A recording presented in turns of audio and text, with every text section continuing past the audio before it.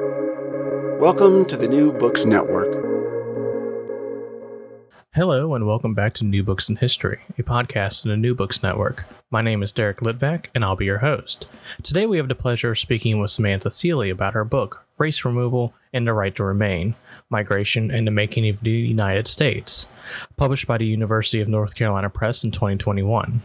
Dr. Seeley is an assistant professor at the University of Richmond. Race Removal and the Right to Remain explores how, at various levels of government and among a variety of people, the right to remain and who was subject to removal was debated in the early United States. Dr. Seeley's study illustrates how Native Americans and African Americans in particular had to navigate a myriad of challenges to their place both within and outside of the nation. This work reorients the history of U.S. expansion and reconsiders how the United States was built around the movement and non-movement of people. Dr. Seeley, welcome to the program. To get things started, can you tell our listeners how you came to this project and why you decided to study it? Sure. So I started this project in graduate school as a dissertation, and I followed a footnote from Elizabeth Barron's disunion about a series of petitions that were submitted by free Black Virginians in Virginia in the early 19th century, asking the state legislature for the right to remain. And so I followed that footnote and started to look at that body of petitions. And it turned out that they were submitted both to the state legislature and to the county courts in Virginia in the early 19th century. And those petitions were a response to a law that was passed in the state in 1806 that said that people who were newly emancipated had to leave the state upon emancipation. And I was really surprised by that law. It wasn't something that I knew about at the time. And I was also really struck by the petitions themselves, which used incredibly detailed language to describe why people deserved the right to remain and wanted the right to remain in the state of Virginia at the time. And they ended up being these sort of rich descriptions of the impact of removal on people's everyday lives. And so that made me think about all of the different ways the sort of fear of removal might have impacted early Americans and how present removal actually was as an idea in everyday life for many people in the early years of nationhood. So out of those petitions, I started to formulate a project around removal in the early U.S. Republic. So the kind of popular understanding, I think, of the post-revolutionary period is one of free movement, the movement of settlers, for example, white settlers to the frontier. And that understanding, I think, has been with us for a very long time, since the kind of founding of the profession itself. And so the book that I ended up writing from those petitions kind of flips that story upside down and says that it was actually removal that was kind of omnipresent just as much as free migration. And so because removal was so central to state making in this period, the idea of a right to remain became a crucial part of both African American and Native American politics in the period. So what many people actually wanted was the ability to remain rather than the right to move, even when circumstances sort of propelled people to leave. So one of the book's real central arguments is that this pursuit of a permanent home lay at the crux of the post-revolutionary era and post-revolutionary freedom. And I really liked the sort of the relationship between this process of removal and all of the sort of complicated histories that go into that. And as you say, the right to remain and how those two things sort of play together during this period. And as you say in the beginning of the book, removal is something that anyone, sort of familiar with U.S. history, pre-Civil War, would probably associate more with the latter parts of the 19th century and not with this part of U.S. history coming right out of the Revolution. Yeah, I mean, I think that's true that usually, I mean, at least in kind of K through 12 education, the way that removal is taught, like the period that it sticks to is the 1830s, and it appears kind of as a blip or a moment. And so part of what I was trying to show is that it is a process rather than a moment. And it goes well beyond the antebellum period. And so the goal of the book is really to push back that very term removal and to show that it was instrumental in the immediate post-revolutionary period as well. So it was actually proposed as a kind of quote unquote solution to many of the quote unquote problems of the American Revolution. So problems of land or finance or slavery and emancipation that all kind of cropped up in the early years of nationhood. And so the book is trying to show removal as this kind of foundational concept in American life and politics. It's a much longer process rather than this moment. It has these precedents in the early republic. And so I do that by showing both the kind of debate about removal. So what was happening in Congress or in the pages of newspapers or in the states and the state legislatures, and then also how that worked itself out on the ground, because there were all of these ideas about removal that were kind of floating around in public life and political life, but they didn't always work out the way that planners thought they might. And so I think the goal of that is really to, once again, sort of challenge this idea that free movement is the story of the early national period. Instead, to flip that script and to say that removal is just as much the story of the period. And one of the things that you start the book off with is, even though this is sort of a story of the, post-revolutionary period, the early national period, is you talk about America's colonial history and how that informs this entire process going into the revolution and afterwards. And so how did America's colonial past inform this history of removal?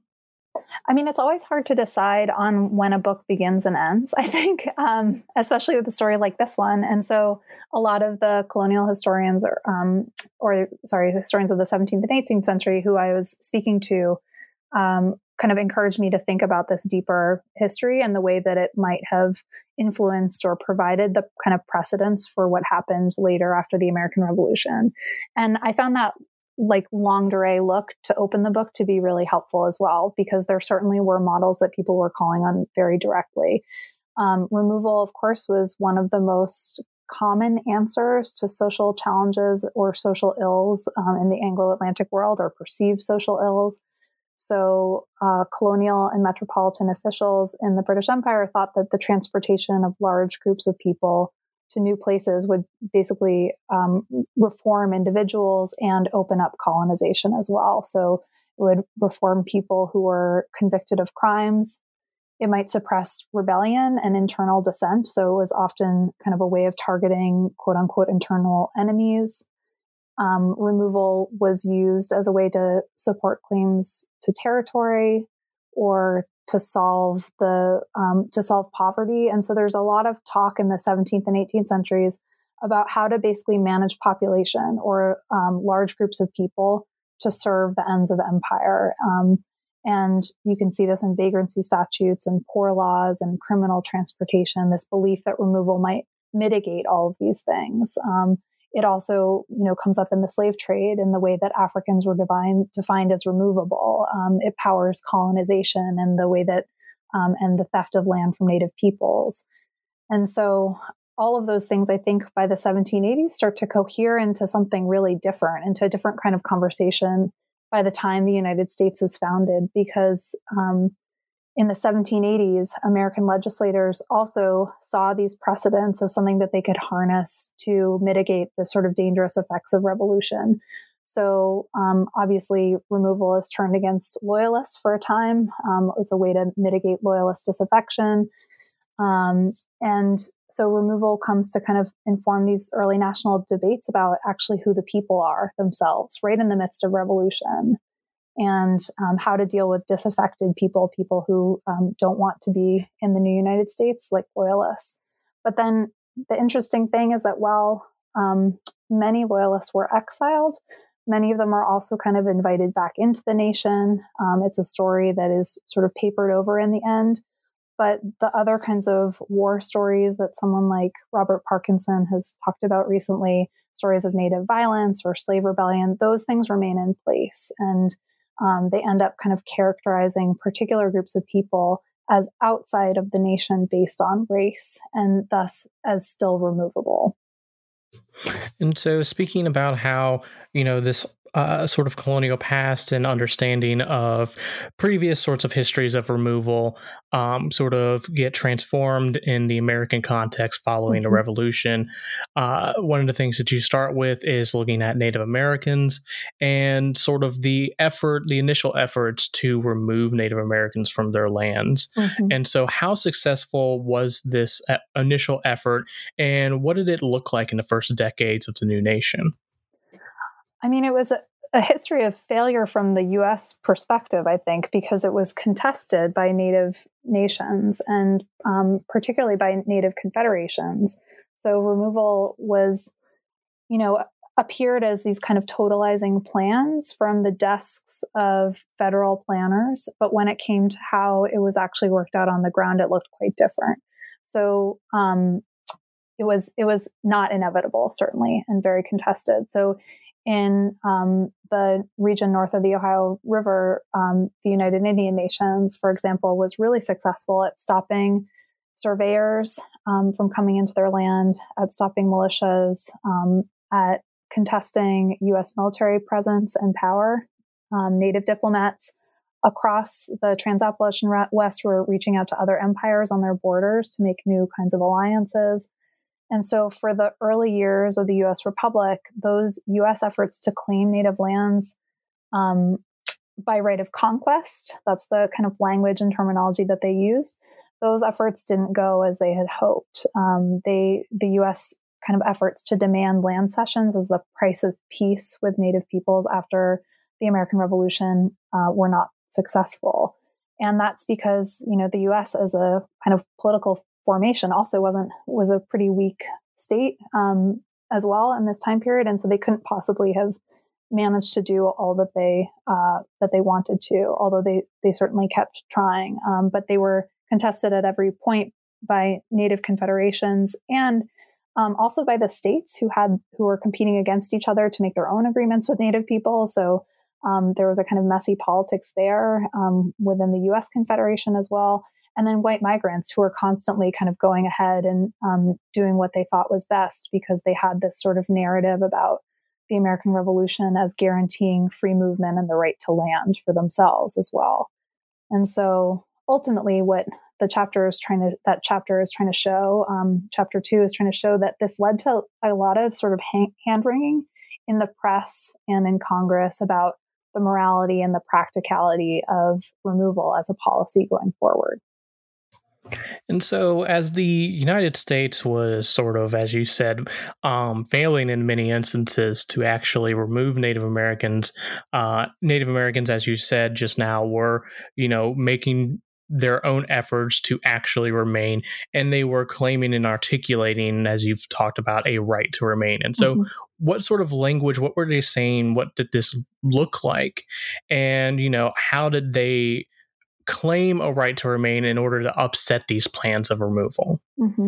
So the political formation or confederacy that I focus on is the United Indian Nations north of the Ohio River. And they sought to defend their sovereignty and their lands by thinking about a country held in common. So the idea that they're articulating is that this place north of the Ohio Valley is going to be a country held in common, and they basically refuse to negotiate with the United States if they don't recognize that space as a country held in common, and to recognize the Confederacy as the kind of political body that need to be negotiated with instead of individual Native groups. And so they also are demanding that the U.S. relinquishes their preemption rights over that space, and that they relinquish the idea that the Ohio Valley had been ceded by right of conquest after the Revolution, because they hadn't been party to the Treaty of Paris, which ended that war.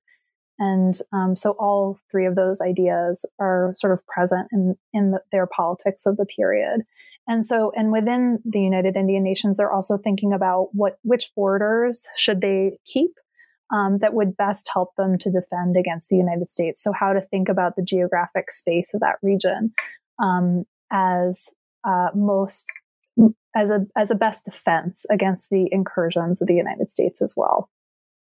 I think one of the things that I found so interesting about the language that these Native American groups are using is one of the things that you just mentioned, how they they band together and they say that, no, you need to negotiate with us as a whole and not as, individual tribes and nations, because this was something that the United States had, both the British Empire and then later the United States would try repeatedly to try and sort of undercut any sort of claims of sovereignty that Native Americans had, was to sort of just try and behind back doors or whatever, negotiate with an individual tribe or nation in order to get some land and then sort of like wedge their way into an area.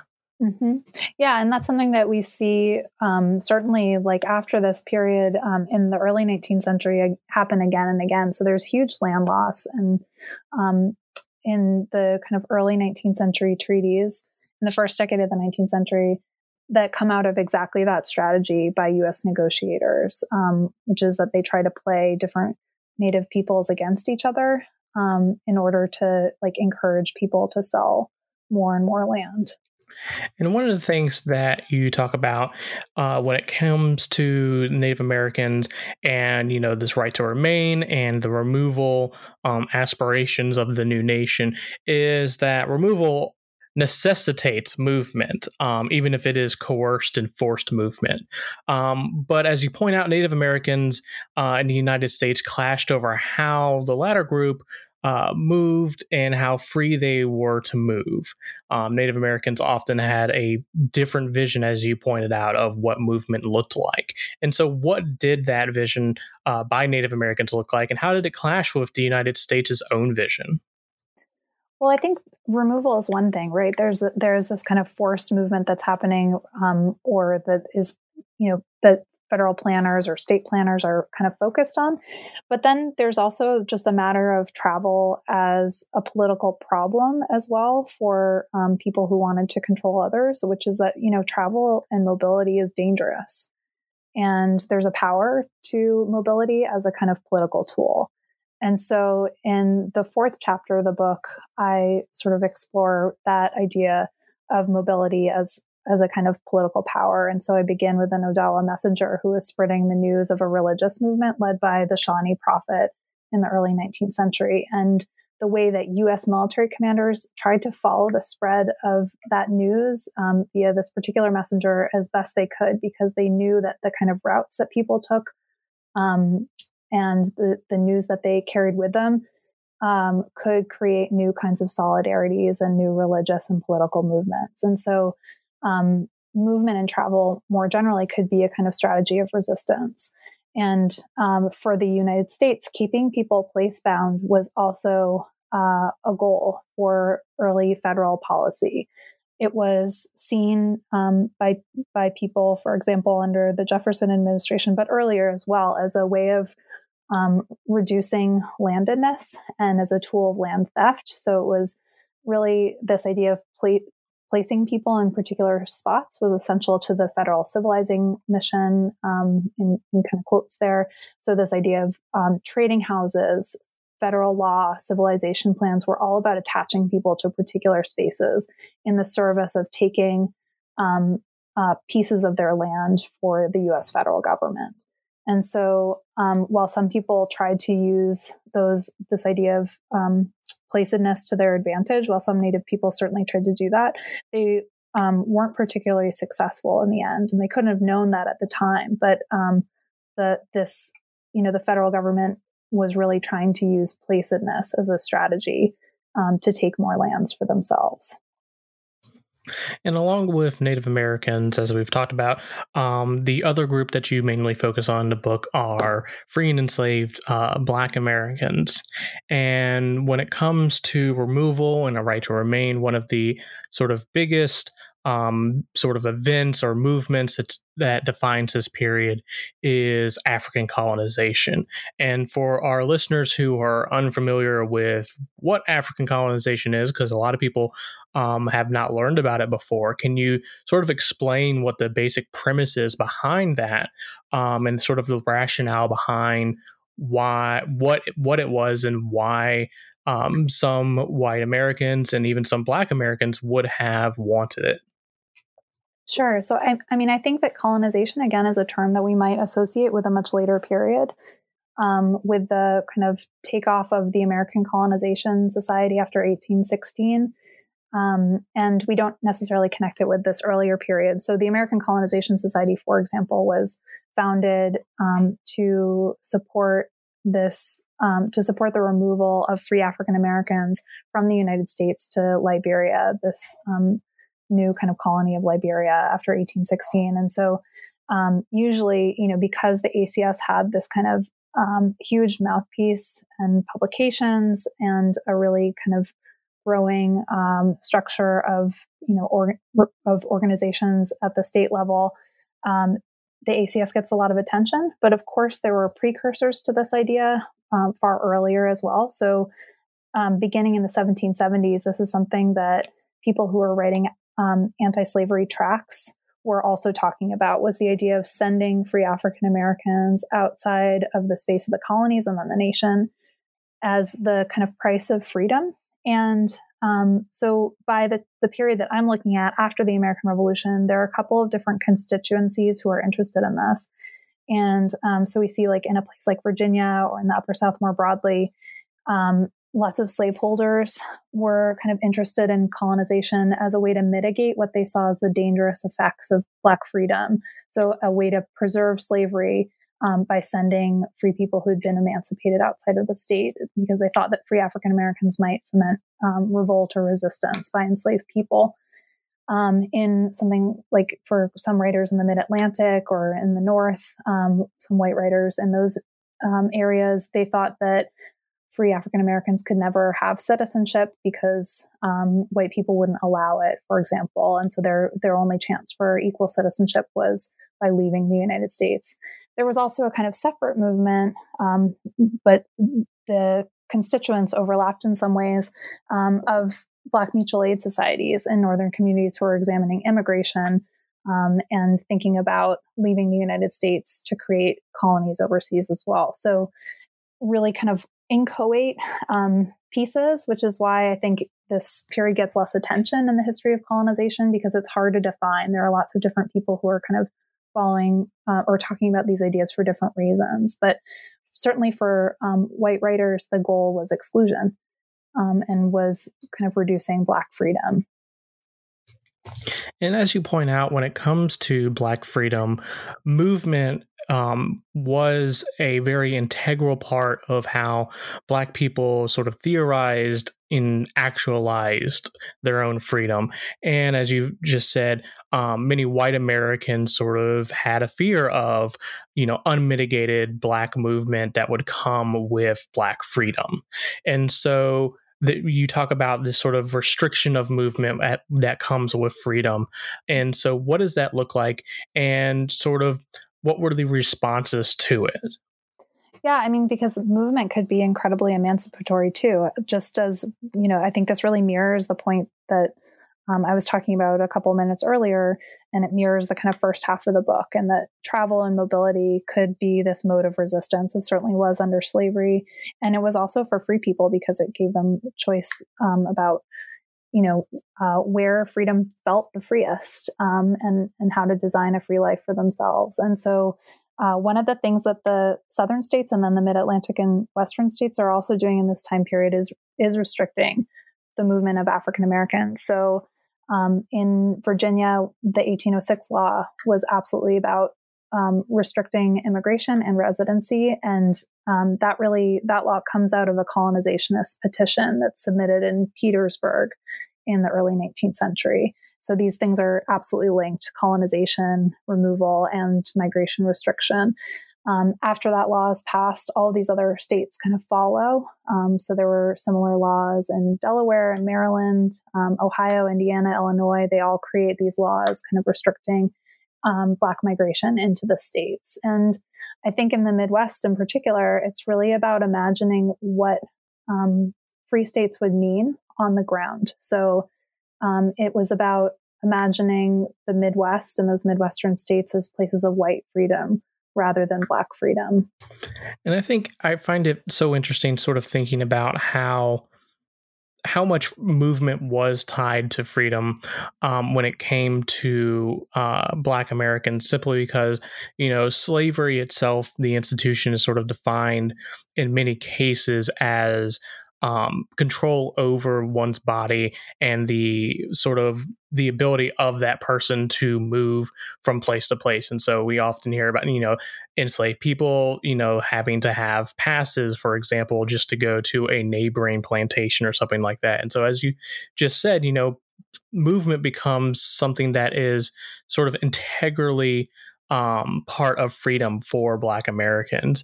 And sort of the response, as this Petersburg petition, as you were just talking about, to, just the sort of very fear of movement by Black Americans, I find very interesting. I think for a lot of our listeners, it's something that, the petition that you're just talking about and that you opened this interview with, that's something that a lot of people probably haven't heard of.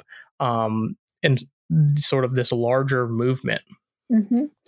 Yeah, I mean, we think about just the kind of archival architecture that comes out of those restriction of movements, like you're saying, like the passes or free papers that people were, by law supposed to carry, although it seems like that didn't always happen, which is something that we can talk about, the kind of difference between law and practice. But that sort of surveillance that was so important to slaveholding was also important to the way that individual states were trying to structure and limit Black freedom in this period. And so one of the things that you just mentioned, I think would be interesting to talk about is sort of the law in practice and in theory. And so when it comes to, say, like these passes and stuff like that, what's going on there when it comes to the way the law is supposed to sort of manage movement, but maybe doesn't so on the ground? Mm-hmm. I mean, you can see this in all of the different kinds of laws that were on the books in the southern states trying to limit people's movements, is that sometimes people followed the letter of the law, but they often didn't. So there were, for example, like registration statutes on the books in Virginia that required free people to register with the state every so often. And some people did that, but they didn't do it as often as the law said they were supposed to. Or sometimes they never did it. And so you get these kind of snippets in the archive explaining when people felt the need to do that and when they didn't. And the petitions, I think, are a really good example of that difference between what state legislatures were saying and then what people actually did, because the 1806 law would have impacted a huge number of people, but actually the number of people who petitioned for the right to remain is quite small in comparison. So at the state level, the petitions to the state legislature, there were several hundred of those in the time period that I looked at. And then there are more that go to the county courts, but it's nowhere near as many as the number of people who are becoming free in the time period. And so, again, just interesting to think about when people felt like they really had no choice but to do that. And it was, times when they felt particularly under threat from a neighbor, or when they felt like their own individual circumstances or their own kind of travel necessitated that they do something like that. But generally, it supports what the literature says, which is that state legislatures might have said something that was based on their politics and a kind of demographic politics in which they saw Black freedom as threatening. But when it came down to it, people, white neighbors of Black men and women didn't necessarily want to see them go. And so when you look at the kind of community level, things don't look the same as they do from the state capitol.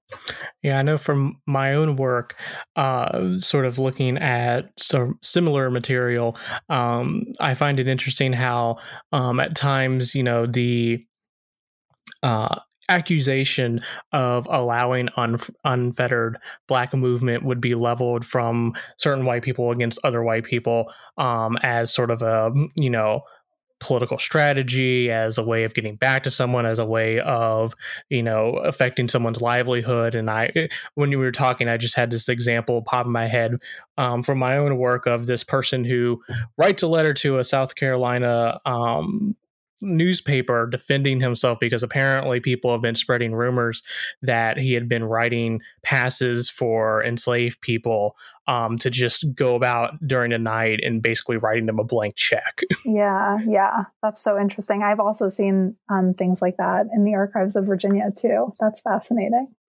And so when we're talking about, one of the things you were just talking about is how Black Americans would sometimes actually follow the processes that they were supposed to by law, and sometimes they wouldn't.